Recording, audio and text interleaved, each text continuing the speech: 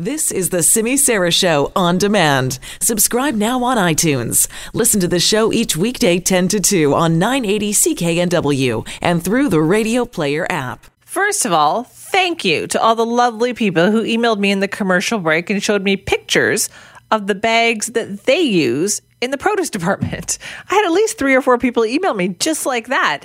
And a couple of people actually told me where I could get these bags too. I'm going to do this. I'm going to do this because that has been my one frustration. I don't like to get those bags in the produce department, to put your apples in or whatever. And so I just put loose stuff in my buggy. And I'm sure I drive the people at the cashier crazy, but I just can't make myself get all those little plastic bags. But these bags that people have sent me, the reusable ones, and you can just throw them in the washing machine, love it. I'm definitely going to go look for those. Thank you very much. But this also brings us to our hot question of the day today. The provincial government launched this week some feedback on reducing plastic waste. They want to get your take on this. So we want to know, do you find the recycling services in your municipality straightforward and easy to use? Now, I live in Vancouver. I have found it very easy to use.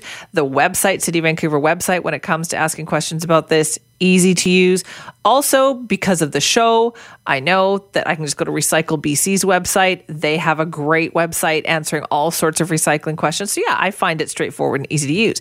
But we want to get your take on this. Is your municipality straightforward with you when it comes to recycling in your community? Yes, no, or do you think, I don't recycle? Because you know what? I'm sure there's some people out there who can't be bothered to do this.